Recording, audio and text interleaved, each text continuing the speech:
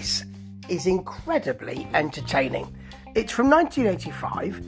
It looks like 2 or maybe even more Memphis wrestling programs stuck together, because you got Jerry Lawler at the head of the program, then you got him halfway through the program in a different jumper. Maybe he got changed in the locker room, thought, I'll put my blue jumper on this time. He doesn't talk like that, obviously. But the reason, or one of the main reasons for this YouTube clip is because it shows the Ultimate Warrior and Sting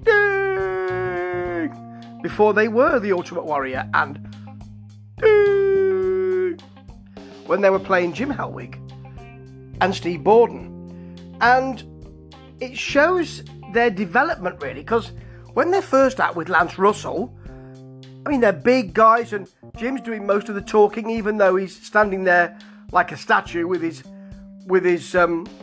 hands folded in front of his genitalia, shall we say. He's not talking with his hands, let's put it that way. But he looks massive, even without the bands around the arms or anything. He looks massive. And Steve's not saying anything. They're bad guys, and they start to badmouth Phil Hickerson. They want a title shot, and they start to say he's never been inside a gym, and he comes out to remonstrate with them, accusing them of steroids in that booty. So, injecting steroids in the buttocks, which is what was allegedly happening. Allegedly.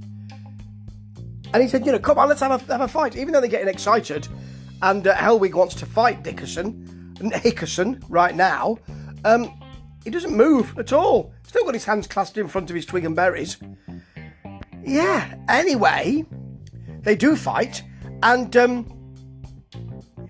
Hickerson's he's a wrestler, you see. He said, you may be a big guy, but I'm a wrestler. And he starts to get, well, not the better of Hellwig, but he starts to do all right. So Steve's in. They hit him, the tag team hit him with a double dump. It's basically lift and then throw down, really. It's a bit sort of Road Warriors type stuff. Steve Kern comes in. Skinner comes in to save him. He's more than just Skinner. And Lawler was at the top of this show talking about how, with that little beard he had, it really was. He's got curls in it and all sorts. He must have taken a long time with the razors and tweezers and all that kind of stuff. And he talks about how he's not been enthused by wrestling recently. Oh. Talks about the people he's wrestled recently. They can't be happy with that. He mentions them by name. And then he says that he's more excited now because he'll be teaming with Austin Idol, and we had a video package for both of them at the top of the show, against the Southern Area Tag Team Champs, Bill Dundee and Dutch Mantell. Yeah, Dutch Mantell. And later on, Lawler's out in his different jumper, it's a blue one, talking about how he said he was going to become the champion, the heavyweight champion, NWA champion, in fact, by beating Flair this year, and he didn't do that. He mentions a big event, and the fans came out. Is it Super Brawl 3 he's talking about? I think it could be. And he didn't quite get it done. Maybe 86 will be his year. This is the thing about Lawler. He does come out and he's honest. He seems very honest. That's really important to the fans. It's one of the reasons why he's so enduring in this way, I think. And then we've got Borden and Hellwig. The Ultimate Warrior and Ding! And now they've come on a bit because they're in matching trunks, red on white, very nice. And they've got a coach, Buddy Wayne. They're called the Freedom Fighters now. I'm not quite sure that's the right title for them if they are supposed to be bad guys, which they are, because they've just broken Phil Hickerson's arm, or rather Hellwig has, not Sting. He wasn't really involved in it, but Hellwig did with the Bellwig. Anyway, it seems that Steve Borden is not involved as much as Jim. Jim's being asked to do quite a lot here.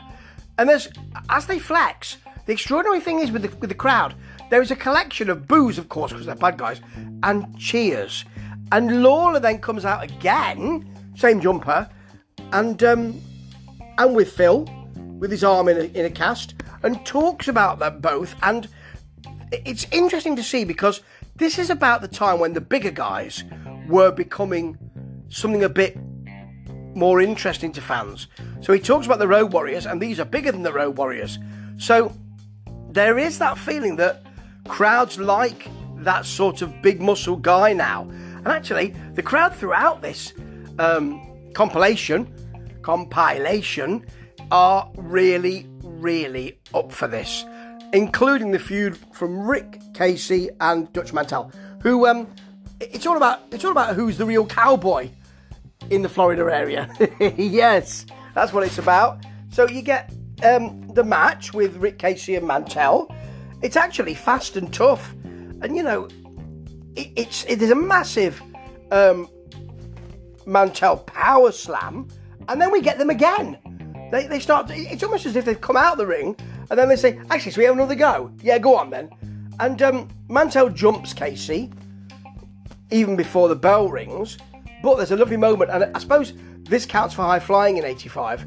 You've got Mantell running into the corner to get Casey, and Casey jumping over him backwards in that corner. Very nice. And then of course Dundee comes in, and this is really good actually. The locker room empties out, but as his tag team partner, Mantell starts attacking Casey. He uses a whip to keep people out. Tracy Smothers is mentioned, and it's really good work actually.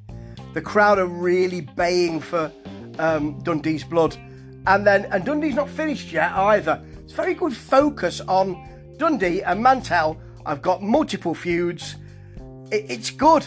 And then Koko B. Ware, or Koko Ware as he's called at that time, he's out in a Santa suit giving out presents for ages.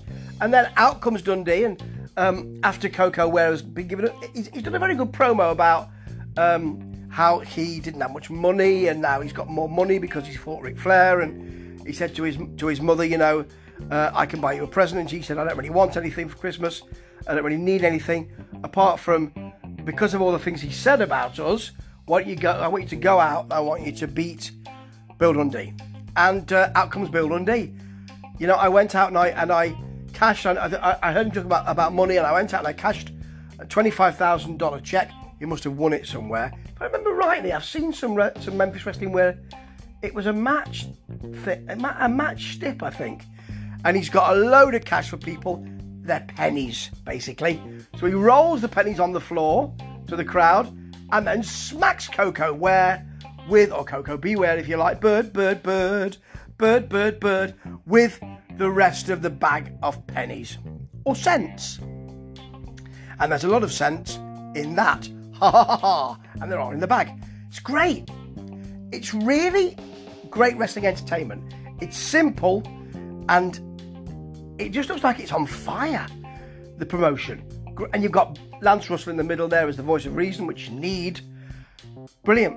Very, very well done. And I absolutely love it. So yeah, do have a look at this on YouTube, because all of the Memphis stuff from this period, just great. Is that Jerry Lawler again? Oh, same jumper. Ta-ta.